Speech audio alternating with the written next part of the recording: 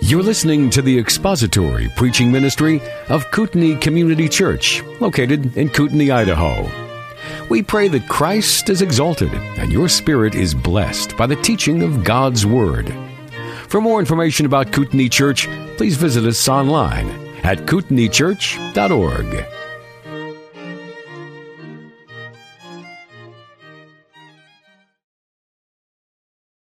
Well, we are going to be discussing some things, and the reason I preface the concern for women hearing these things is because many of us husbands have not reached the point of living up to some of the expectations of Scripture. So we're in a process. And I want to encourage women that have husbands that perhaps have not met the criterion that Scripture gives husbands, that this is what this class is hoping to encourage. And though I must admit that had I learned these precepts earlier, it would have been much better for my wife.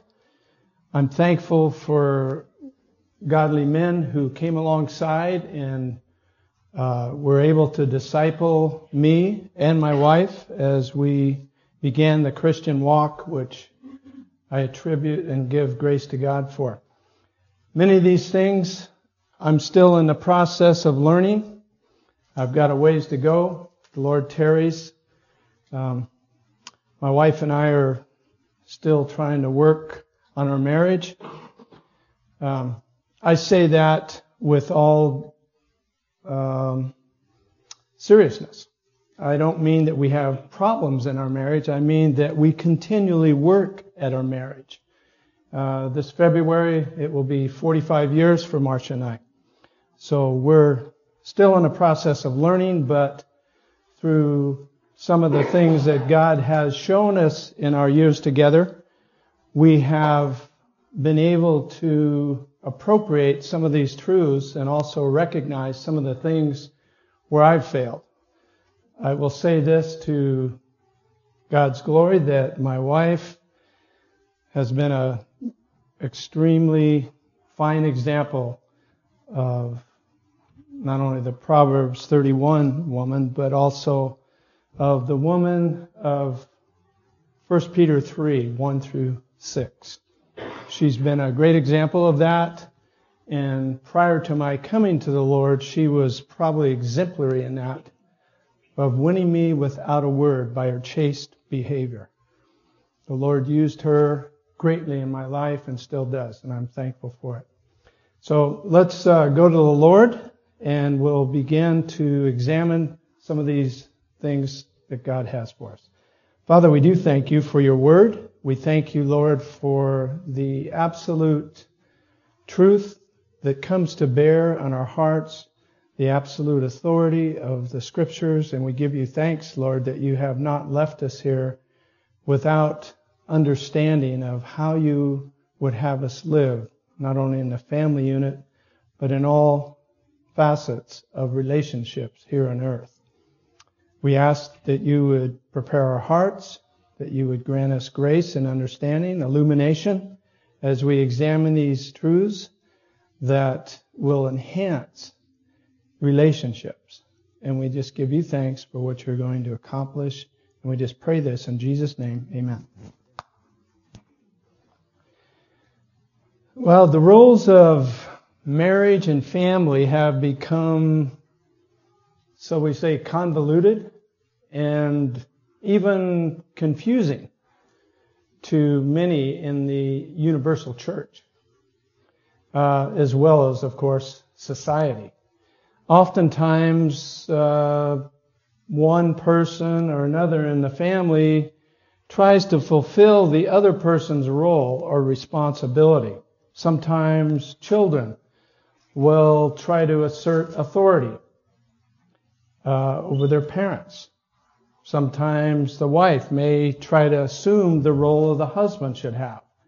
Sometimes husbands neglect to function in the way God designed them to in the context of marriage.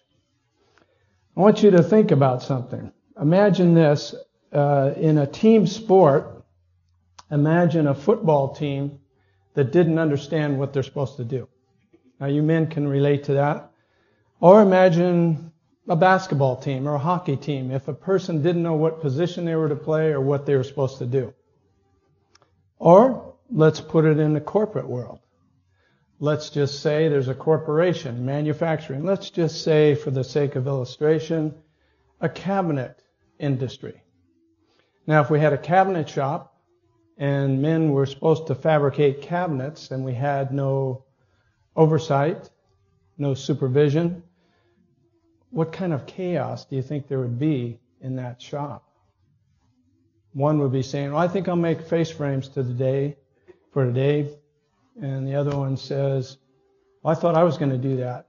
Another one says, well, I want to build a drawer, but I don't know how. And so here you have chaotic exercise of futility.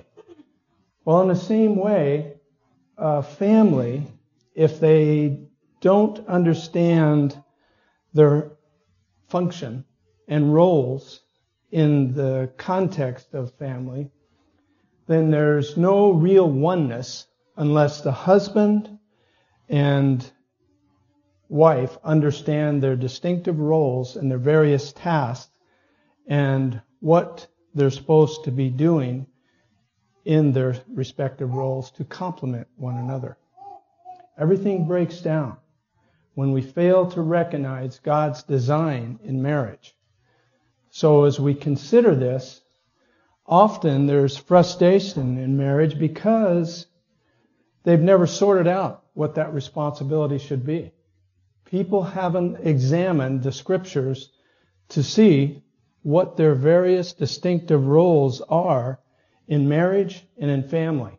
And as a consequence, everything starts to break down. God's design is absolute perfection. And He designed marriage to bring glory to Himself. He designed it for companionship, procreation, and also be a picture of the church for those that are in Christ. So in this short series that we're studying the aspects of marriage and family, we're going to examine some of these principles. One author makes this statement regarding husbands. If you're a husband and perhaps a father, then you're in a war. War has been declared upon your family. Leading a family through the chaos of American culture is like leading a small patrol through enemy-occupied territory. If husbands are to avoid becoming a casualty of war, we must understand and fulfill our roles as husbands. Now, we could consider what society says or current philosophy says about marriage, but that would be the antithesis of what God's Word says. So I'm not really going to examine anything from a philosophical or world viewpoint. Everything I want to look at is from a biblical, scriptural viewpoint. So as we examine this, we have to remember that the world tells us, well, power to the women, or the children should have rights. They can sue their parents or even divorce them if they don't feel like they're being treated properly. Or if the husband takes the chauvinist approach, then he demands whatever he wants for his own personal gain in marriage relationship. The disaster that has overtaken families in America has been quieted down. One scholar from an American Enterprise Institute said this: divorce, single-parent families, step-parent families is extremely unhealthy. There's no precedent for what has happened in any other time or any other place. Well, I would like to sit down with him on that, because if we examine Roman history, we're not quite there yet. He goes on to say there's a high correlation between disrupted homes and just about every social problem imaginable.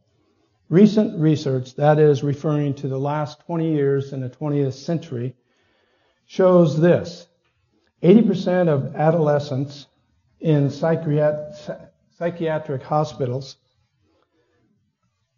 they fill the psychiatric hospitals, come from broken families. 3 out of 4 suicides occur in households where one parent has been absent. Also, studies reveal that households of single-parent teenagers are significantly associated with high rates of violent crime and burglary. These were all studies done, as I say, in the last 20 years of the 20th century. So let me ask this question. Can things get worse? Absolutely. Actually, that's what Paul said in 2 Timothy. It says this, realize this, that in the last days, difficult times will come. For men will be lovers of self, lovers of money, boastful, arrogant, revilers, disobedient to parents, ungrateful, unholy, unloving, irreconcilable, malicious gossips, without self-control, brutal haters of good, treacherous, reckless, conceited, lovers of pleasure rather than lovers of God. Evil men and impostors will proceed from bad to worse, deceiving and being deceived. So these first traits of the last days are overwhelming in recognition of self-centeredness and self-indulgence, characteristics which certainly would pertain to the reality of our day. We have to consider where our society is. We're a self-indulgent society. If we want to use a psychological term, we're a narcissistic society. We're totally focused on what we can get for ourselves, for our own betterment, for our own good, to the neglect of everything else. Well, Paul gave that warning back in the 60s AD. That warning was given showing what will happen in the end times. We're definitely in the end times. Anything following the resurrection of Jesus Christ would be considered end times. As we look at our society today, we recognize all these symptoms. We recognize all these manifestations of sin. 2 of the other iniquities that Paul mentioned directly undermine the family, and that is disobedience to parents and unloving. These could be translated without family affection. Homes characterized by a lack of love and disobedience are doomed to produce children lacking respect of authority. Ultimately, every sin weakens the relationships between husbands and wife and parents and children and brothers and sisters. So, if we're to consider what God says and we're to be a wholesome relationship in the family unit, then we need to consider what God says in relationship to families. Now, Scripture addresses very specifically the different entities of the family. Now, we're going to look at men today. That's why we had a mass exodus earlier when I said I was going to. Some of the men got up and walked out, but graciously returned. I'm thankful for that. It begins in 3:16 of Genesis, and I'm not going to turn there. Also, 1 Timothy 3, verses 4 and 5, Ephesians 5, verses 23 through 33, Psalm 128, 1 Corinthians 7, verses 3 and 4, Proverbs 5, verses 15 through 19. I'll give you this list later. Colossians 3, 19, and 1 Peter 3:7, which is the text that we'll examine today. I want to begin with 1 Peter 3:7. Now I'll be reading out of the New King James Version. So let's examine this verse and see how this breaks down and how it affects us as family and members of a family.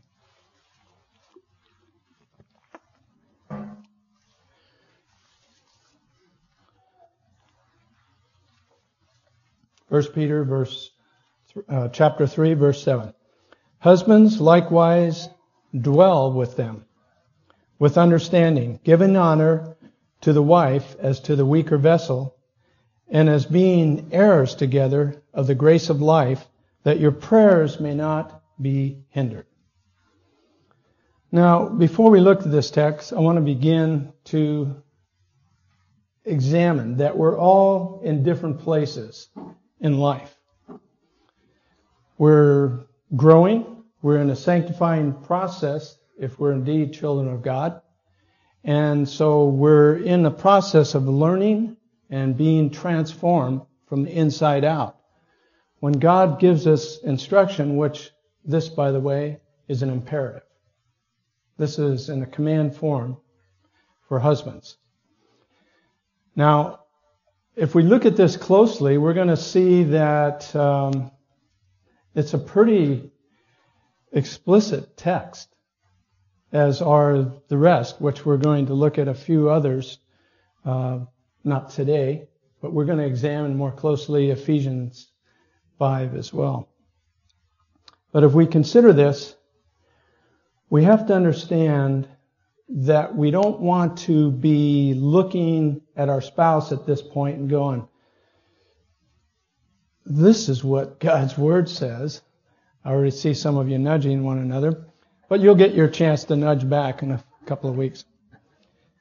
As we examine these things, let's be doing this. Let's consider how to stimulate one another to love and good deeds. Let's be praying for our spouses, that they may be able to appropriate God's grace to apply these truths to their lives, because it will transform your marriage. I can speak not only because I'm totally and completely trusting in God's Word that is so, but empirically I've experienced that in my own marriage by God's grace. So I know as we apply these things, and believe me, I was talking to a friend of mine this last week and saying, as I'm studying these texts relating to family, husbands, wives, I'm being challenged daily. These truths are very convicting. If there's no one here convicted, then perhaps we need to examine ourselves to see whether we're in the faith, because we're all going to be convicted. These truths are the essence of God's perfect design, and He wants us to live in obedience to what He's called us to in this. So we want to learn these principles and how to implement them. There's always room for growth. And believe me, I want to say this carefully, but I want to say it with very strong conviction.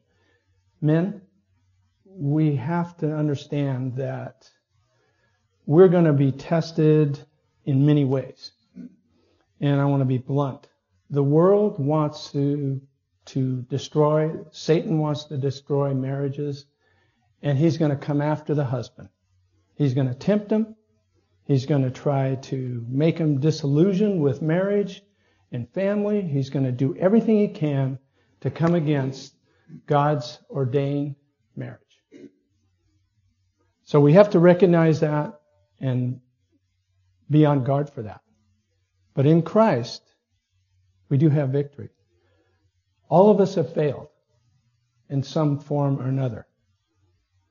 But we have to understand, by God's grace, His mercies are new every morning. So let's begin with that preface. We rely on God's grace. Now, those of us that have failed, we have to recognize something. When we turn to God in true humility and repentance and confess that to our Lord, He is faithful and just to forgive us and to cleanse us of all unrighteousness. There are consequences of our sins. Some sins. There are always consequences, but some sins, consequences linger.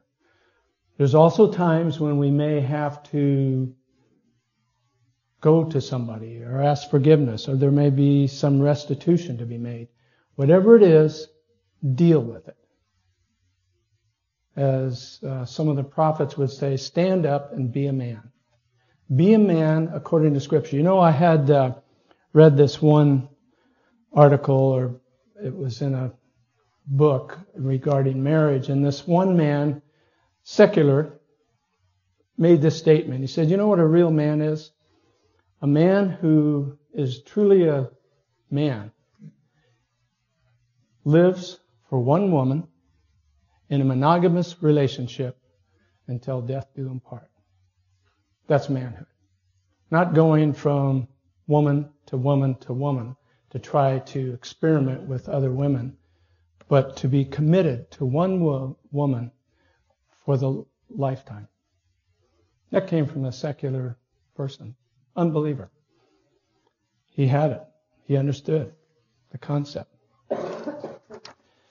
We can't change what's happened in the past. We can only repent and recognize God's forgiveness. So as we consider some of these principles, let's pray for our families. Let's pray for families that we know, that we'd be able to grow in obedience to God's Word. Now, you might be able to say that this whole passage or this whole verse is speaking to husbands to be learners. To learn what? Well, it boils down to three different things. Consideration, chivalry, companionship. All those are the essence and outflow of love. Does anyone know what chivalry is? It's not a word that we use too frequently anymore. Somebody may have heard it and even use it in their vocabulary. Does anyone know what chivalry means? Carol. Is it like showing mannerisms towards the woman, like laying the coat across the saddle? Good. Yes, that's one of the manifestations. It's showing kindness, consideration, and the virtues of, actually it was originated when they were going to knight somebody. They had to show the virtue of chivalry. That is, part of that was that of being able to protect and show respect for a woman and kindness. So being chivalrous is kind of a lost concept in our society. How many times do you see husbands opening the doors for their wives, or waiting till their wives finish to sit down before you eat with them? I hope you're learning those things. I hope you're practicing those things. But sometimes in our society, we kind of lose sight of those things, even as Christians. How to treat our wives with love and respect. Peter begins with husbands. Likewise, dwell with them with understanding. Them is referring in the context to his wife. Giving honor to the wife as to the weaker vessel, and as being heirs together with the grace of life, that your prayers may not be hindered. So beginning with in the same way, that refers back to verse 13 in chapter 2, which basically is talking about the beginning of the submission aspect that Peter's telling. Therefore, submit yourselves to every ordinance of man for the Lord's sake, whether to the king as supreme or to governors, as to those who are sent by him for the punishment of evildoers and for the praise of those who do good. For this is the will of God, that by doing so you may put to silence the ignorance of foolish men. Again in verse 18, Peter says this, servants, be submissive, to your masters with all fear, only to the good and gentle, not only to the good and gentle, but also to the harsh. For this is commendable, if because of conscience toward God, one endures grief and suffering wrongfully. So Peter's developing this teaching on submission. And then again, when we get to 3:1, wives, likewise be submissive to your own husbands, that even if some of them do not obey the word, they, without a word, may be won by the conduct of their wives. So Peter is bringing this submission not just from the social standpoint of submission to authorities or to workers or to those in authority at work, but he brings it to the family unit. And that's where we come to now with the husband. This time, he's speaking directly to believing husbands. When I say that, this principle would apply to anyone. But not anyone could do this, because it takes the grace of God in order to absolutely live this in a way. But in the context, we know, because at the end of this verse, he said, lest your prayers be hindered. So we know that unbelievers, their prayers can't be heard, except for that of repentance unto salvation. So Paul is speaking and addressing believing husbands here. So as we think of this, he is saying this time it's the believing husband who submits to what? To serve his wife. Submits to serve his wife. Husbands obey that duty by adding these three basic responsibilities, which graciously Ed put on the board for me. Although I spelled one of the words wrong and he corrected that. So I was given a good correction by a few of our women that helped me out. And I appreciate that. I don't have spell check up here at this point. So as we consider this, understand that first, husbands are to live with their wives in an understanding way. This principle is stated in the form of a command. Understanding speaks of being sensitive and considering the wife's deepest physical, emotional, and spiritual needs. The word live refers to dwelling together and refers to living with somebody in intimacy and cherishing them. So these instructions are directed to believing husbands. There's no way an unbeliever could possibly live like that and treat his wife like that in the true sense. So believers, we have to learn this. Husbands. As we consider husbands dwelling with their wives in an understanding way, this also refers and brings in the word knowledge. Now, knowledge here refers to an intelligent recognition of. Now, the world says that, how can we understand women? I mean, it's an impossibility. Well, I guess I've said that before. I have to admit that. But God says here, okay, a couple of times I might have said it. I'll be candid here.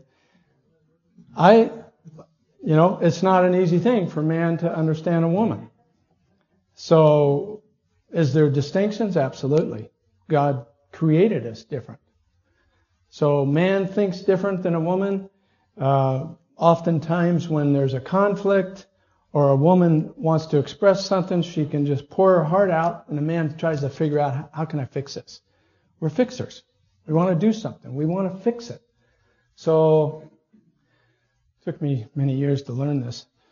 You can't always fix things, and that's not always what a woman is asking. Most of the time, a woman just wants to express her heart and wants her husband to listen to her. But in that, we can learn great things about our wives if we're listening, not just sitting there and nodding our heads and waiting so we can turn on the whatever's coming up on the television or going someplace, but to really listen. We have to learn to be listeners. Quick to hear, slow to speak, slow to anger. Listening is a great virtue. A good listener. You'll notice that people that are good listeners, they usually have a lot of people that they communicate with.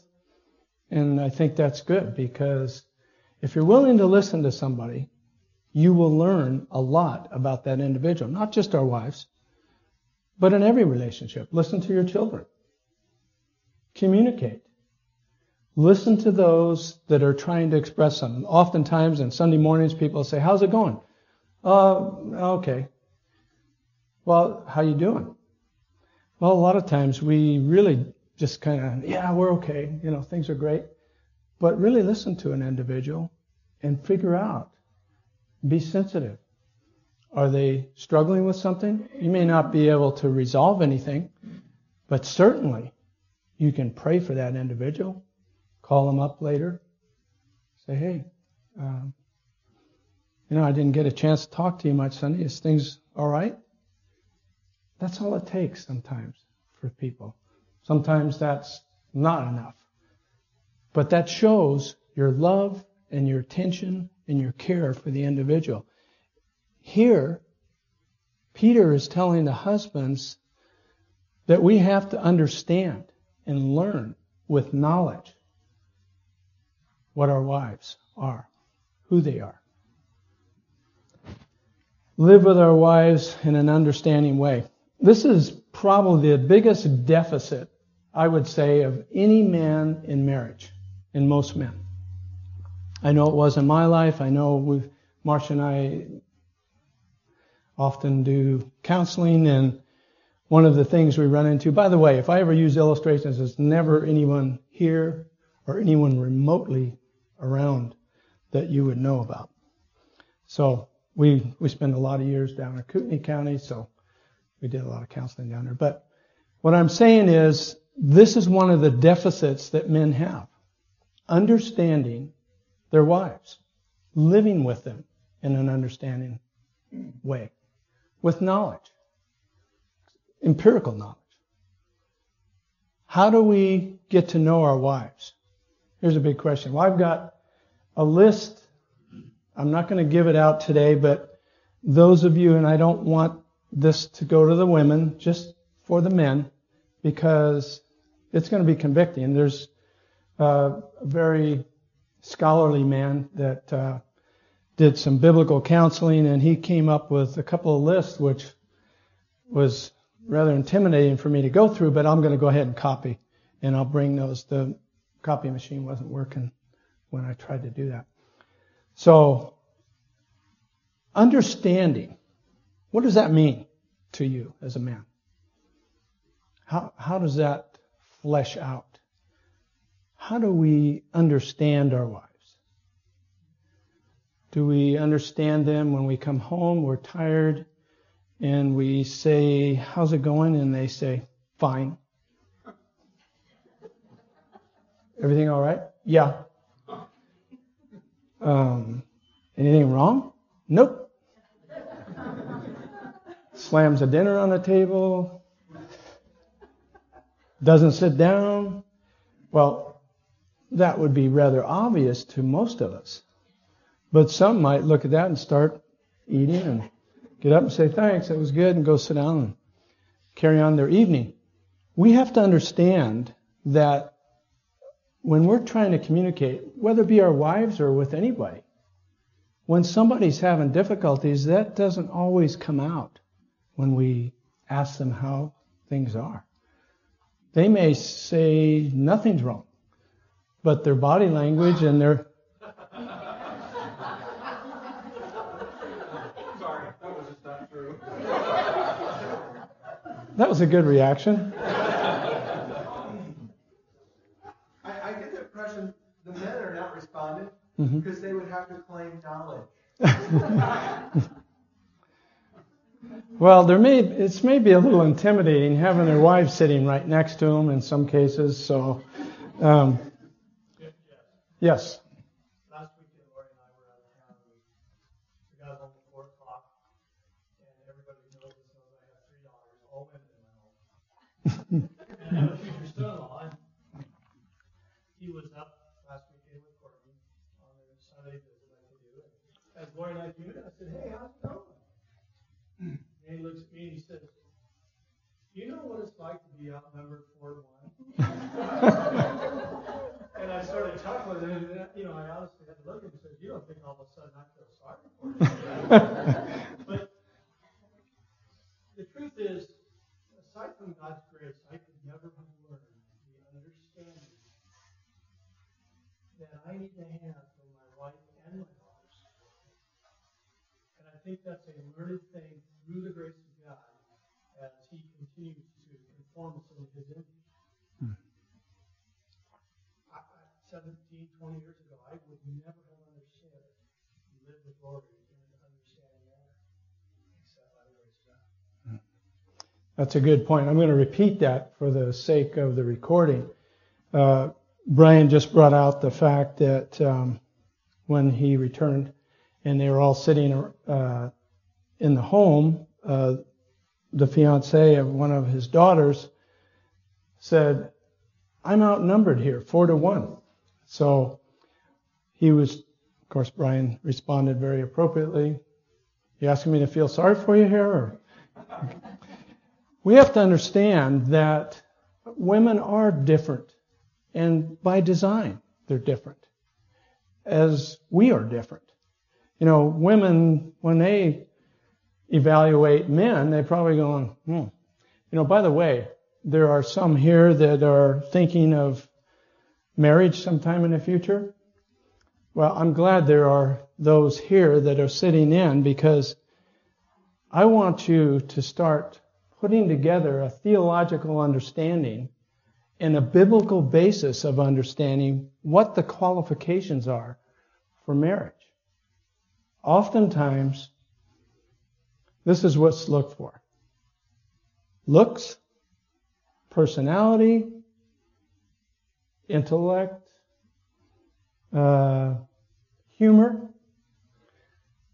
and all the societal things that one would look for to have perhaps in a mate. Well, let me ask this question. Wives, when your husband was courting you, was he a little bit different while he was courting you than, say, a couple of years after you were married? You don't have to answer that. I can answer for you. I know. You want to be, for myself, I wanted to be fastidious. I wanted to be humorous. At the same time, I wanted to be quiet, strong, silent type. But attentive. All those things that we should be doing. The honeymoon really should never end.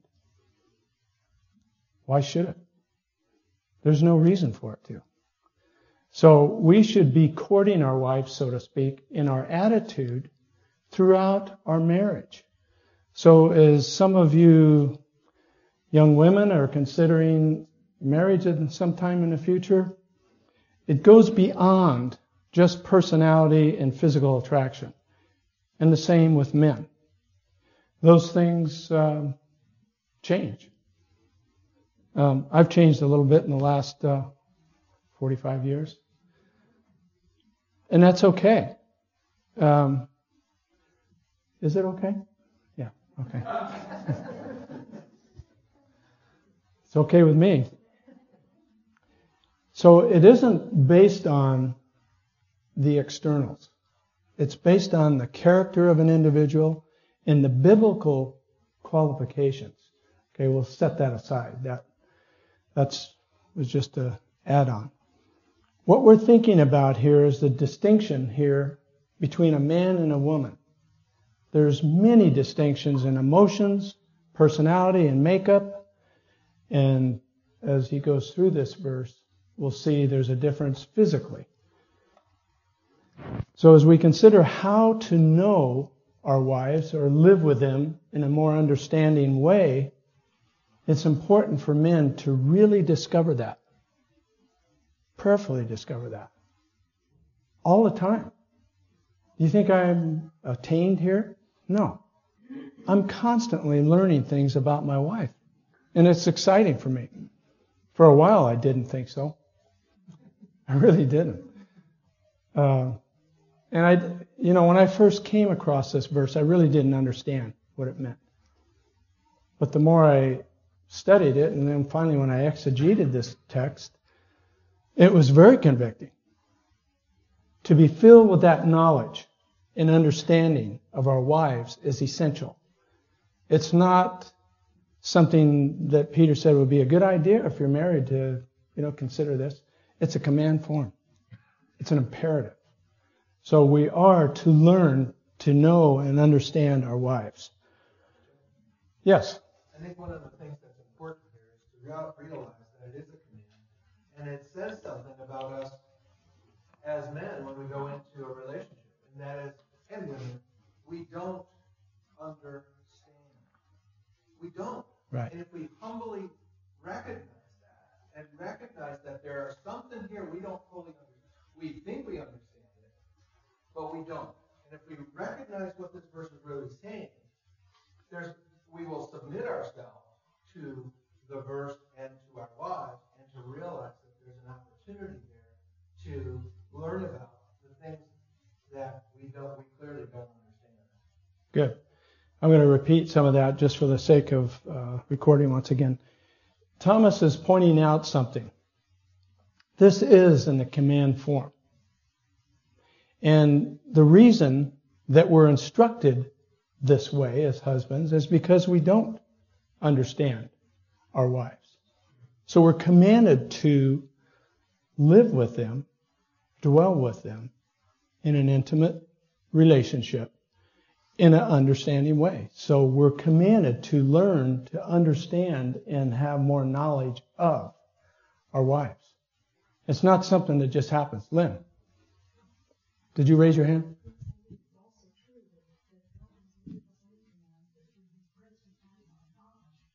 Perfect. Did you all hear what Lynn said? God never gives us any commands that He doesn't also give us the grace and ability to fulfill. It's always by His grace and His empowerment that we can do these things.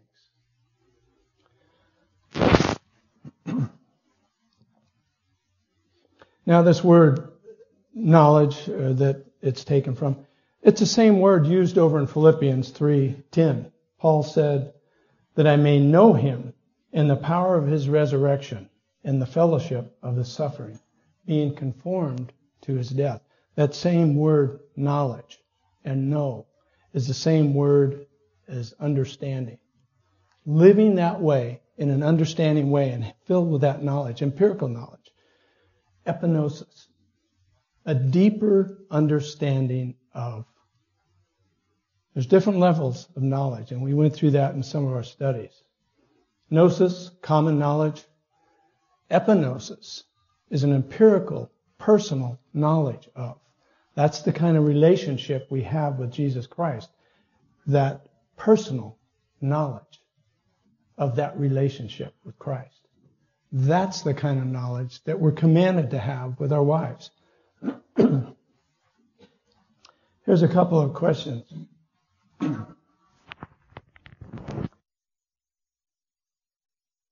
Husbands, what things should a husband seek to know about his wife?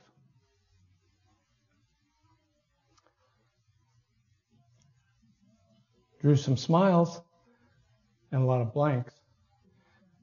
It's something to ponder.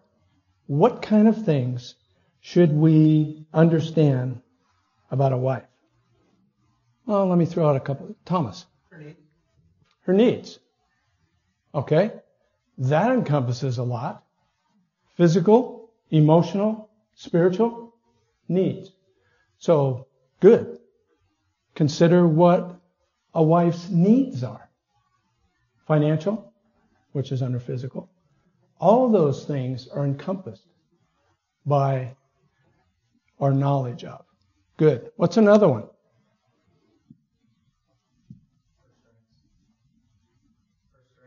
Her strengths. Knowing our wife's strengths. What an asset. That is where the wife complements her husband. That is part of the helpmate aspect. Knowing our wife's strengths. I was just, when I was praying this morning, I was just thanking the Lord for my wife's ability and her financial knowledge of being able to manage finances. Now, in our home, I always make the ultimate decisions, and yet we do that together. I always consult my wife before we do anything. Not that we have that many major financial things that we can consider, but throughout our lifetime, our life together, we've always worked together in that realm.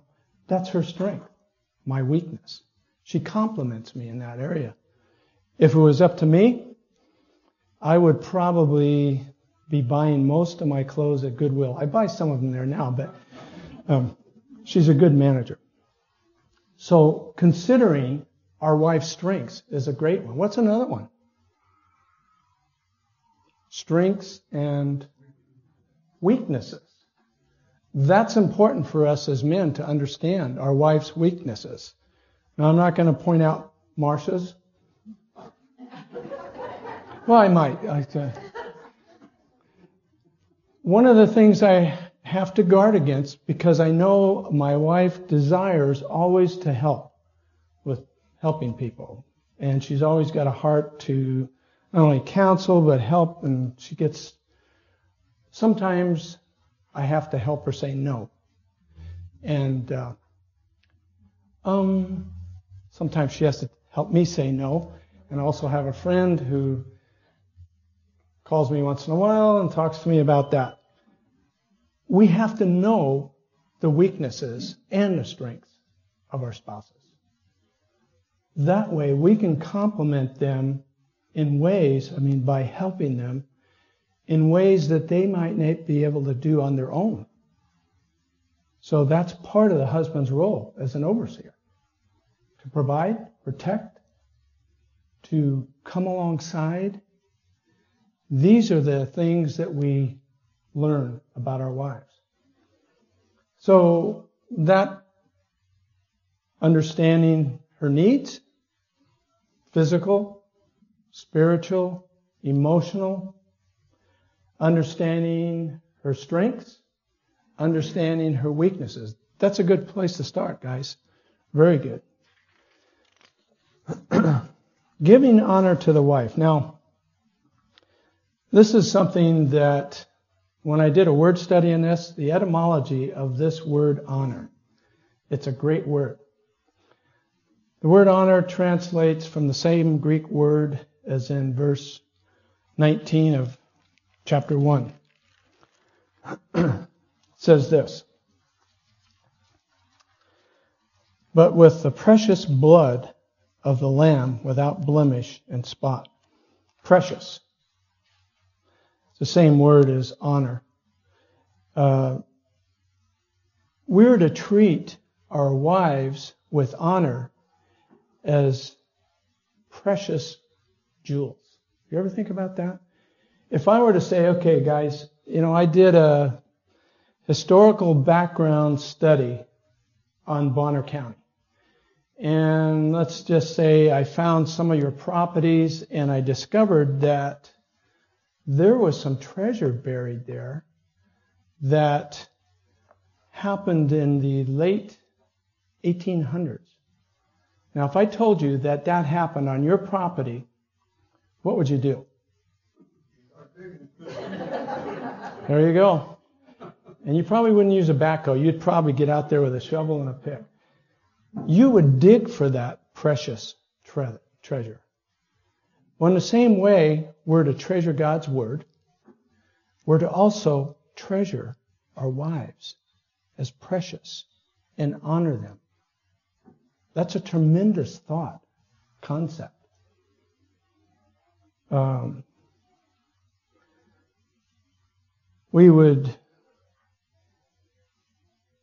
say this because I have been guilty of this. This would include not making snide remarks publicly about our wives. If we treasure them, if we're honoring them, we're not going to say something, quote, in the form of humor that would degrade our wives or publicly mock them Oftentimes we use humor at somebody else's cost. Humor like that is sin. So guard against that. If you're going to say anything publicly about your wife, exalt them. Say things that would edify. Paul commands us, let no unwholesome speech proceed out of your mouth, but only such a word that is good for the edification of the hearer. So as we consider making jokes about somebody, whether it be a friend, a spouse, consider, is that going to hurt them? Or is that going to edify? As we consider treating our wives with honor, that means when we're tired, we've had a hard day, we've gone through struggles, and we come home, and even though we've had a difficult day, we want to honor our wives. Now I'm looking around, and I'm seeing some smiles from some of you guys, so you all know what I'm talking about. We sometimes can carry our work to the point of coming home, and I'll go ahead. I used to do this. I used to come home and I'd carry this weary look and troubled look on my face, and I didn't care because I wanted my wife to really know how hard I worked for her. Well, that's man's way of showing love, right? You work hard, I'm providing. That's the way we think sometimes. But you know what? We're commanded to provide for our wives. So it isn't an extra. This is just fulfilling of God's ordained duty for the husband. So as we do so, we should do it cheerfully. And as we come home, I know what it's like to go through a hard day. I also know that our wives have had difficult days. They may be taking care of children. They may have trouble there at home. If they're in the workforce, they may have struggled with something. Whatever it is, when we come home, honor our wives by our behavior. Marilyn. I just want to mention, one time Harvey came over to work and really incensed because of the way the men were talking about their wives at work. And it made me feel so good because I knew that if he was incensed about that, I could trust him not to be talking about me at work. Great example. Merlin said about Harvey, he came home one day and he was incensed. What about? About husbands degrading their wives. And that helped edify Marilyn because she knew if he was incensed about someone else talking about their wife in such a manner that she was encouraged he would never do that about her. What a great illustration. There's a case where he honored his wife just by the fact that he took such a stand with other men. Are we willing to bear that, men? You know, as God gives us these commands, as we consider these things in a practical way, we shouldn't be fearful of that. A lot of times we fear peer pressure. That, you're not really come on, man up here. We're going to have to really show our manhood by really showing our love for our wives, our love and compassion, and our ability to stand against worldliness. Be careful, men, because Satan wants to come after you in every way he can. Sometime I'd like to have a private time with you men, because there's things I would like to address privately with you that I think are crucial for men to be guarding against. And I think it's understanding that we're to be attacked on every level. And we discussed this a little bit in one of our men's meetings. It was last year, I think. And it was good because many men at that time recognized all the temptations that men have out there. And we have to stand against that by God's grace. To cherish our wives and honor them means that we don't put our affections on another woman. We don't consider that. We don't make room for the flesh. or give occasion to the flesh. We honor our wives with our heart and mind as well. So I'll just leave it at that. Goes on to say this. Honor them, give honor to the wife as to the weaker vessel. We're running late. We're going to have to stop here. Weaker vessel. We'll pick up there next week. By the way, I'll just preface with this. Weaker vessel is not talking about less intelligence, less spirituality, less ability in any way. It's not a demeaning statement at all. It's actually a statement of chivalry. So we'll stop. Any questions or comments before we close? I really appreciate the input today. It really shows me that you're thinking about these things. And I want to encourage you. I want to encourage your youth. As you consider some of the things we've talked about today, think about this as you're factoring in considerations for the future marriage. As we're looking at these principles, these are God-ordained principles. They're not something that we just look at and say, yeah, that'd be pretty good if we could do that. We're commanded to do them. And so we should be looking, those of you who are looking for prospective mates, for those character qualities that you're seeing in individuals now. But I'll tell you this, don't ever consider marriage as a Christian without going through adequate premarital counsel from a biblical perspective. Okay, we'll close. Father, we do thank you for your word. Lord, it's the final authority in our lives. We just praise you and thank you for it. We consider it precious. And Lord, help us as husbands to follow these mandates that you've given us so that we may truly exercise honor to you and glorify you by loving our wives in the way that you've called us.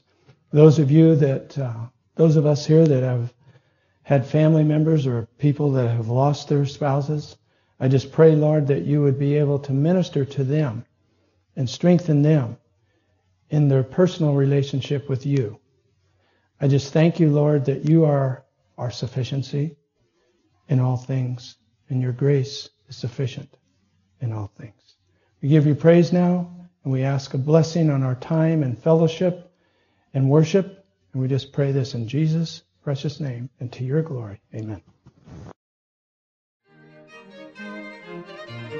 Thank you for listening to the latest podcast from Kootenai Church. If you'd like to learn more about Kootenai Church or to donate to our church ministry, you can do so online by visiting kootenaichurch.org. We hope you enjoyed this podcast and pray you'll join us again next time. Once again, thank you for listening.